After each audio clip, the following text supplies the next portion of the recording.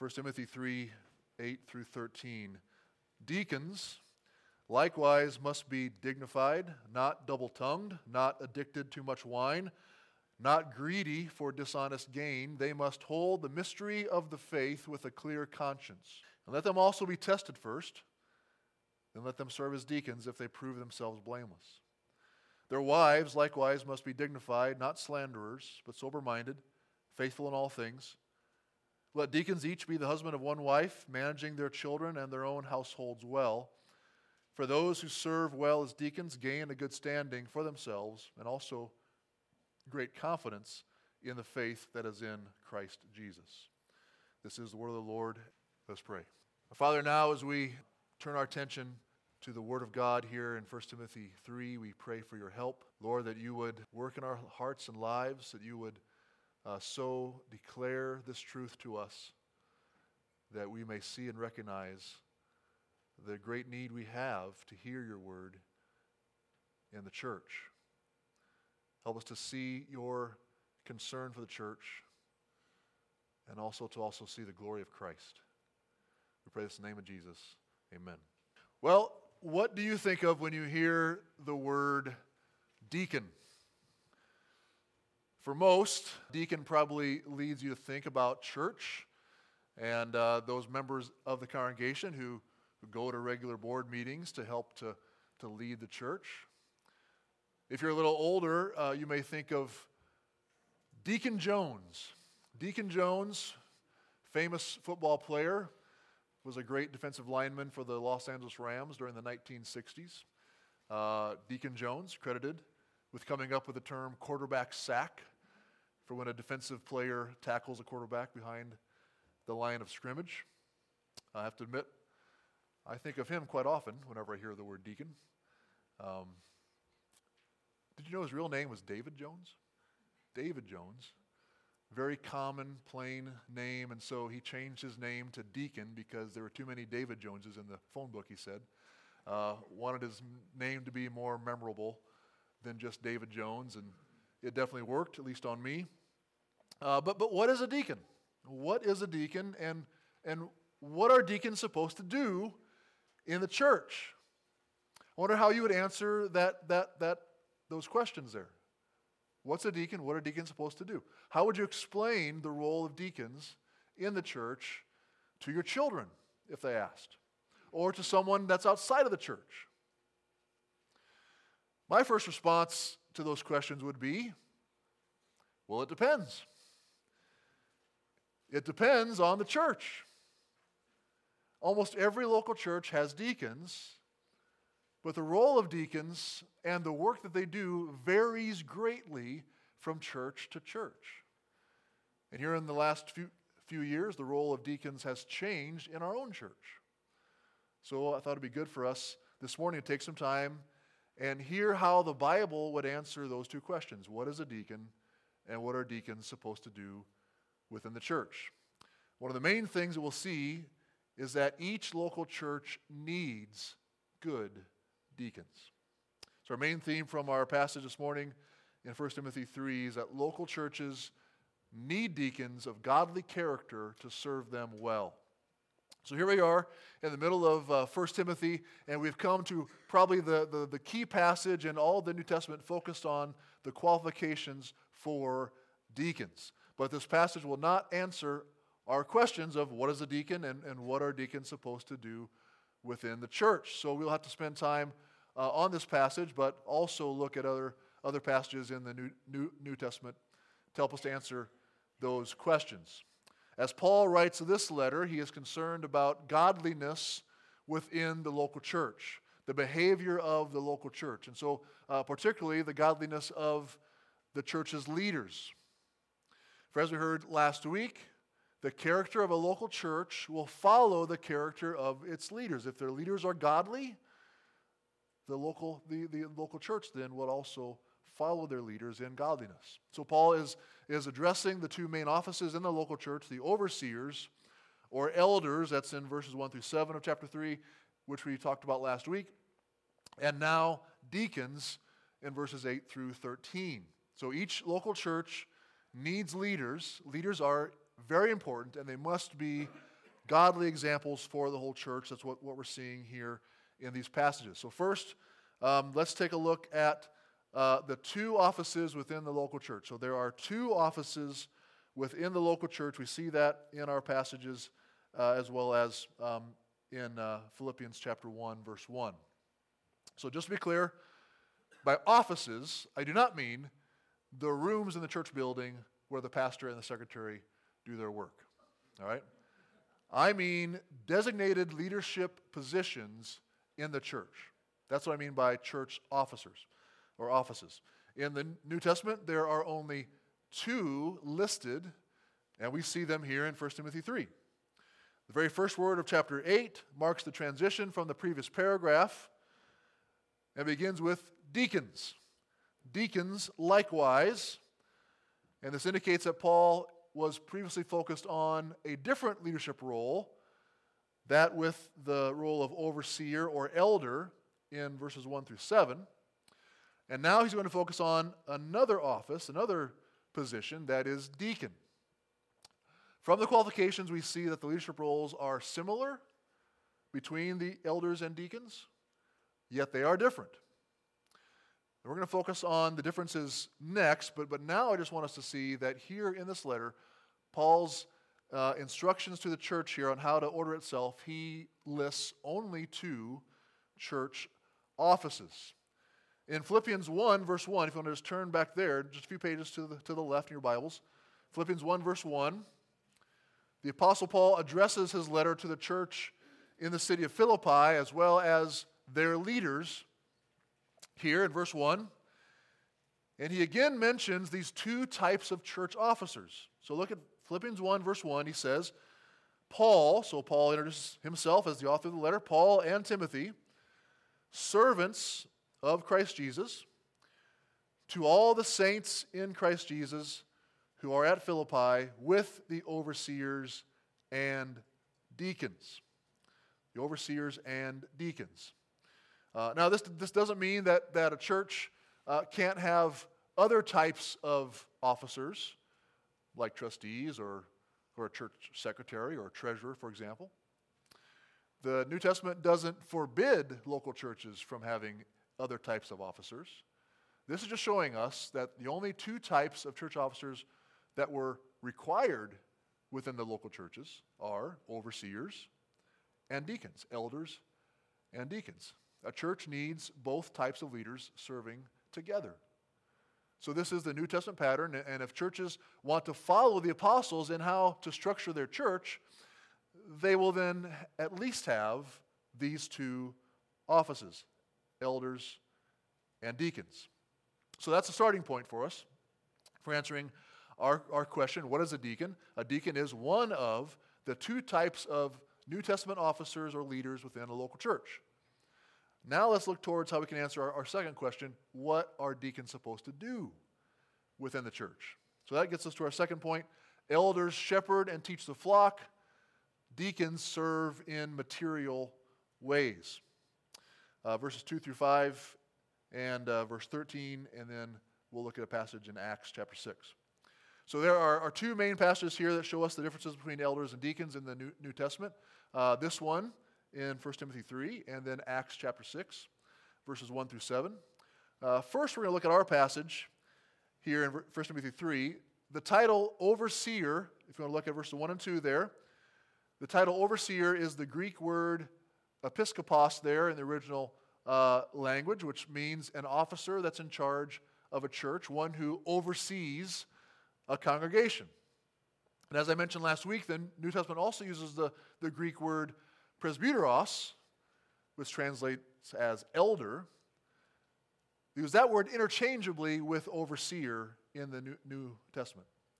So the Greeks in the churches would have understood overseer as a leader over a group, and the Christians with a Jewish background were more familiar with the term elder because the leaders of the synagogues were called elders. So the title points to the type of role that they were to have in the church. That is, they were to have the role of elder, the role of overseer. Now the title deacon, we see in verse 8, simply means servant.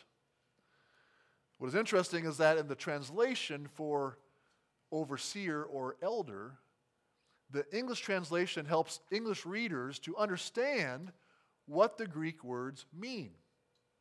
What the Greek word episkopos or presbyteros mean. It means overseer or elder.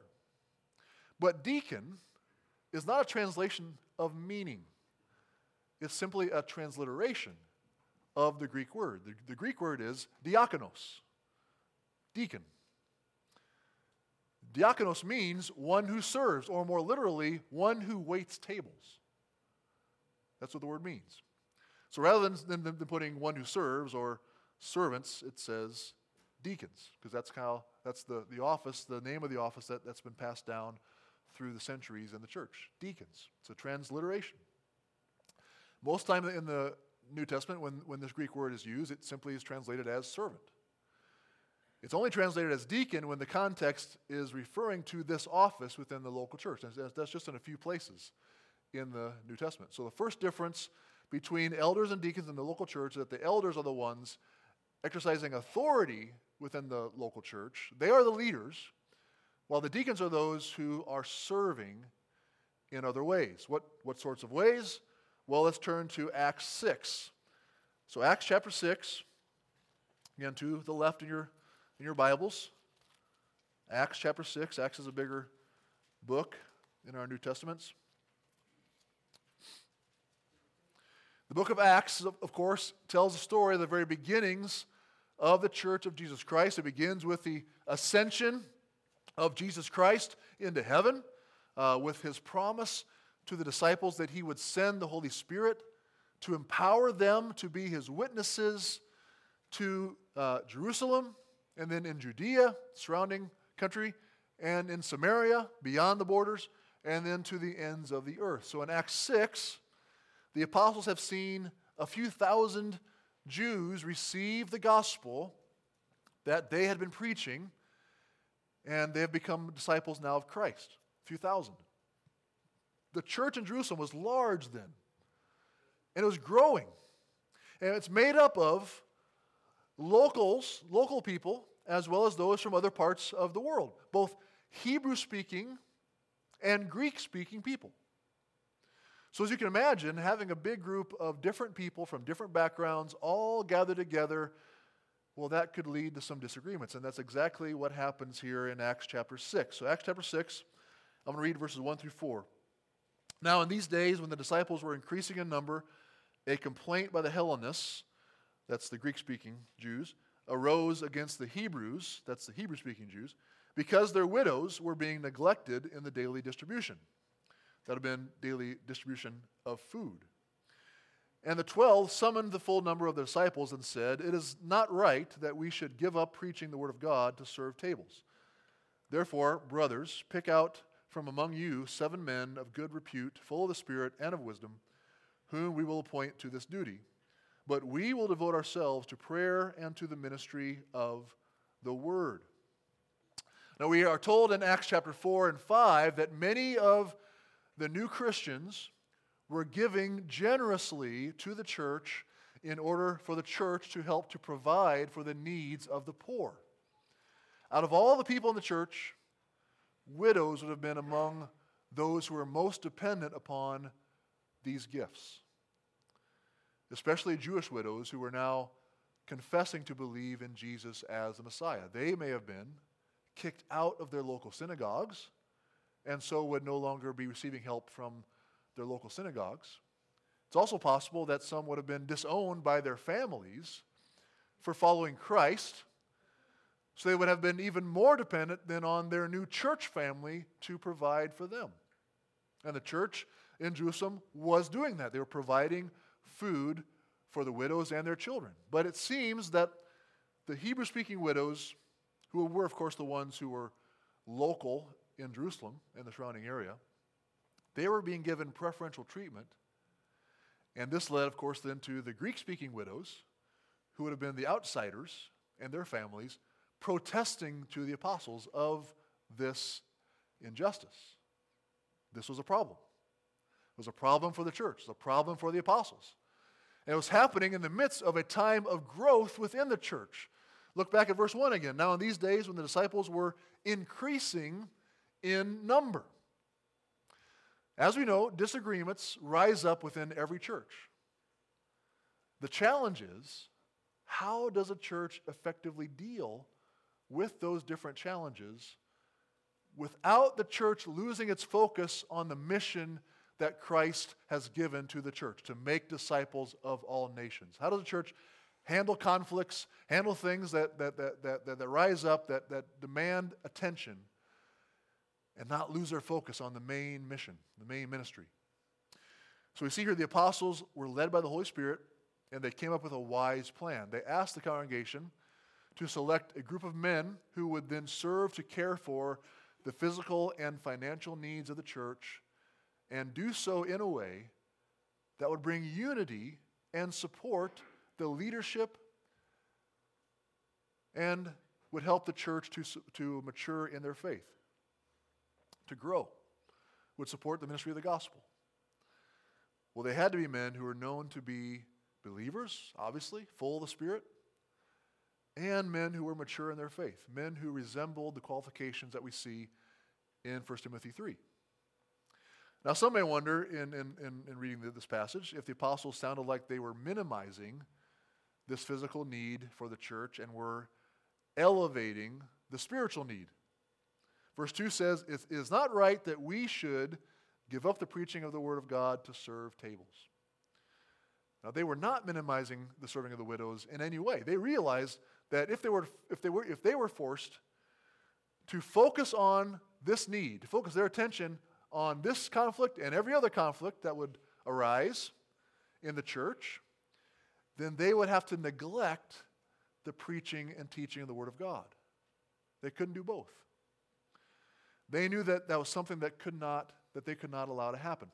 The Lord had called them to preach the gospel.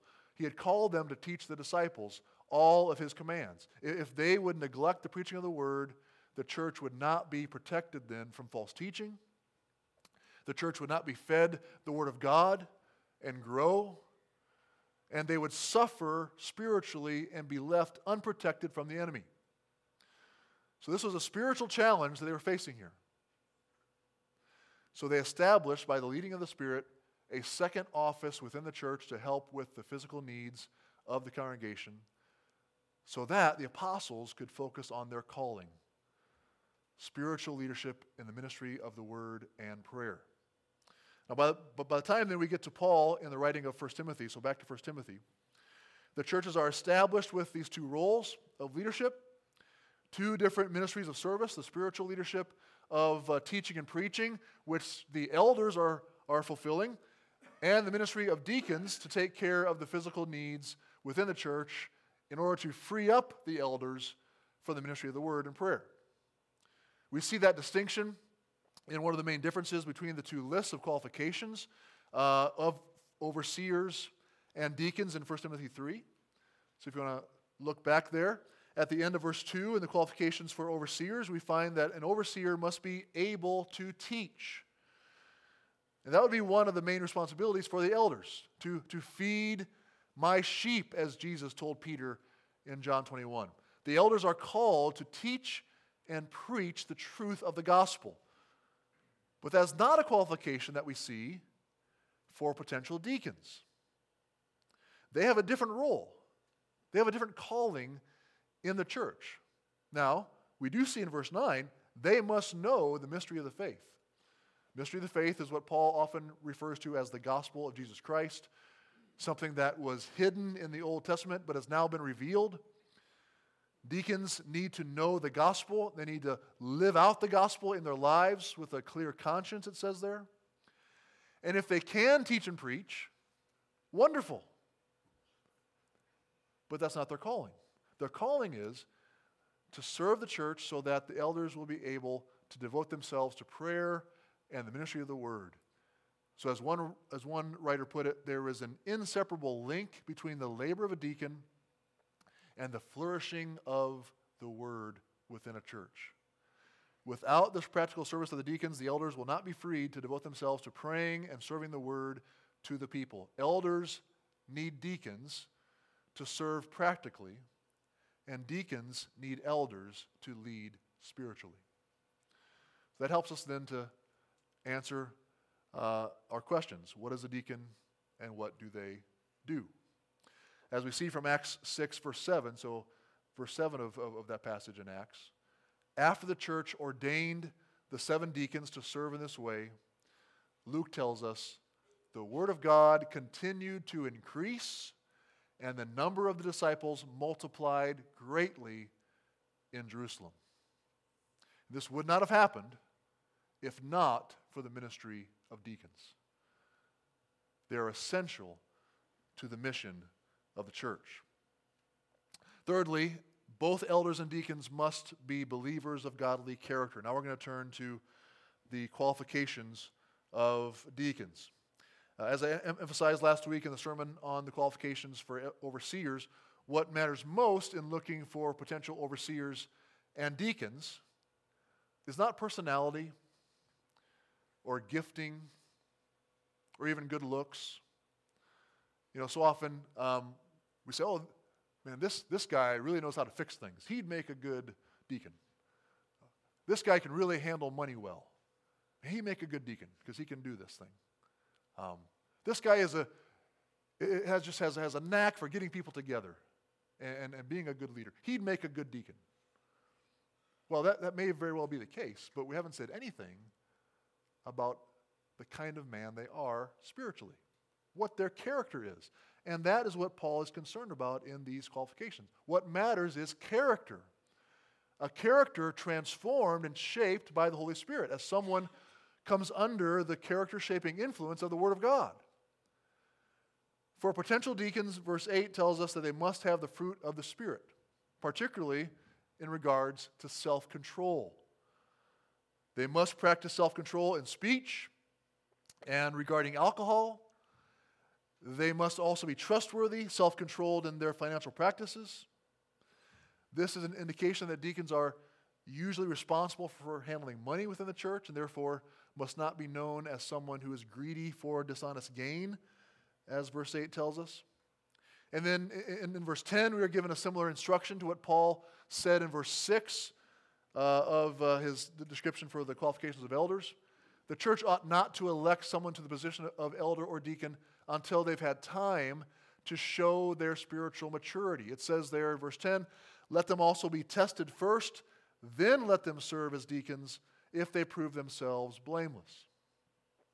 Paul's not referring to a certain skills placement test that someone would have to sit down and write out answers for, nor is he referring to some physical fitness test that deacons would have to pass. It's not like the churches were to come up with their own type of Bible knowledge and problem-solving tests for any potential deacons here. What's being referred to is just the simple observation of the congregation watching the life of a potential servant. Paul is saying the congregation must have time to get to know the person, to observe their life, see if they prove themselves qualified or not. Now, this is a word of caution, especially to smaller churches like ours, which can have the tendency to get excited when new people join our church, right? We're excited, new people are coming in, we're excited to get them involved right away, and so we might nominate them, maybe in their first year here, for some elected position. Nominate them too early for us to really have had the chance to know if they are ready for it. And too early for the new person to even have a chance to know and understand what the position is that they're being nominated for. So let's make sure to give people time before we enlist them in official service and positions of leadership within the church. Now verse 11 here, we have a bit of a conundrum. That's because in the original language that this was written in Greek, the Greek word is translated, in my translation here, as wives, but it could also be translated as women. I looked at 10 different translations this week. 5 of them translated it as women. 5 of them translated it as wives. So that means you can decide for yourselves which way you want to go. How does a translator then decide which to use, wives or women? It depends on the context of where the word is located in the passage. And the context here is somewhat unclear. Both could fit. There's no possessive pronoun in the original text. My translation says their wives. The "their" has been inserted by the translators to help you to understand that it's supposed to mean the deacons' wives. But again, that's just a decision that the translators made. The sentence just begins with the Greek word gynekos, which is the word for women or wives.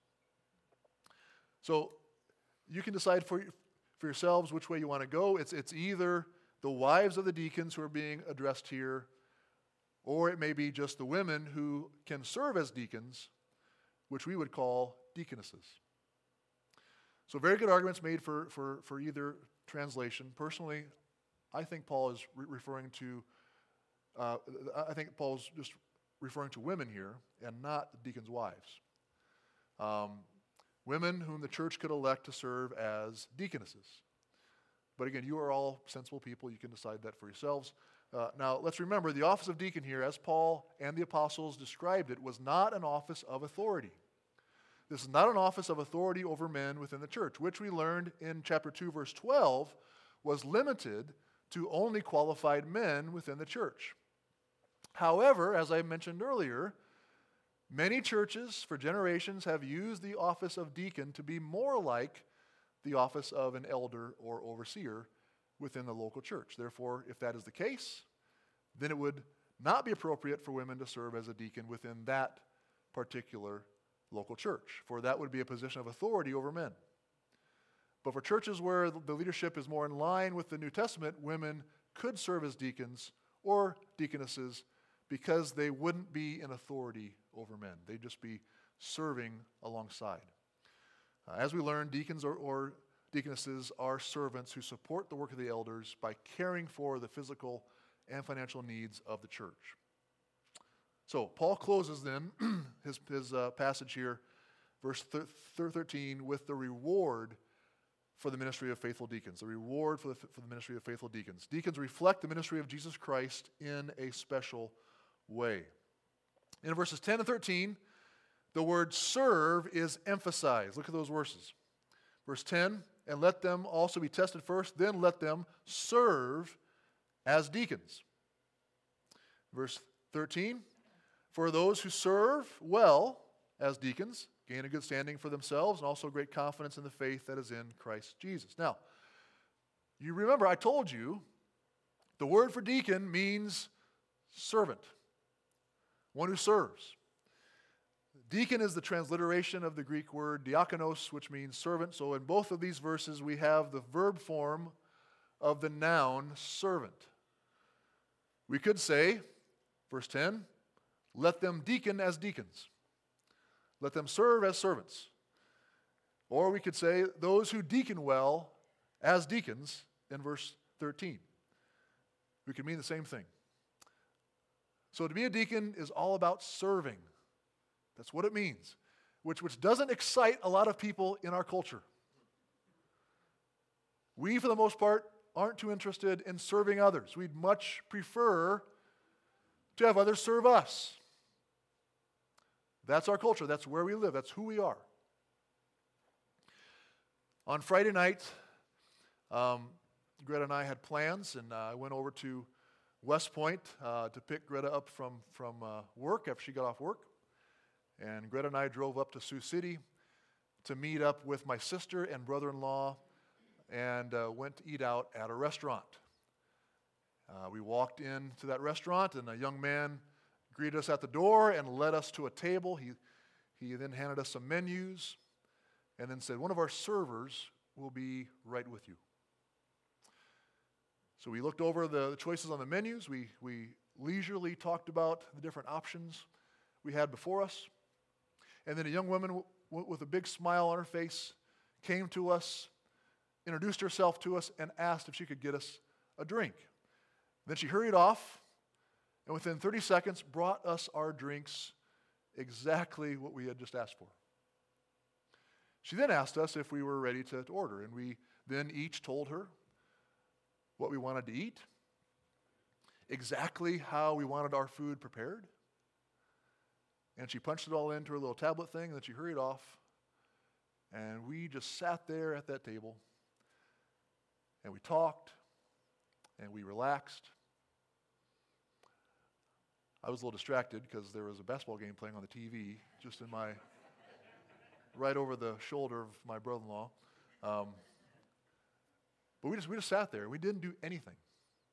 And then a few minutes later, they brought us our food, put it down in front of us, and it was just like we had asked it to be prepared, and it was delicious. It was awesome. Eventually, our server would come back a few times and ask us if there's anything else that she could get us, and a few times we did ask for some different things, and she brought them, right to us.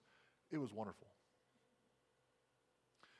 Now imagine if instead of driving over to West Point on Friday afternoon, I called my wife Greta after she got off work and said, "Hey honey, there's been a slight change of plans. Instead of meeting my sister and brother-in-law in Sioux City for supper, they're on their way to our house. And so could you just hurry home and make a meal for us to all eat together tonight?" I just thought, it was my idea. I just thought it would be more comfortable for them and would allow them, to just not only see us, but to see the kids as well. So could you just come on home, honey, and begin to prepare a meal for us? Does that sound okay? Well, we all know how that would go. Because we all much rather be served than to serve. That's how we are, especially if we're looking forward to it. Therefore, the ministry of deacons within the church can be something that far too few of us will want to sign up for. But we are given some great motivation here in verse 13. For those who serve well as deacons gain a good standing for themselves and also great confidence in the faith that is in Christ Jesus.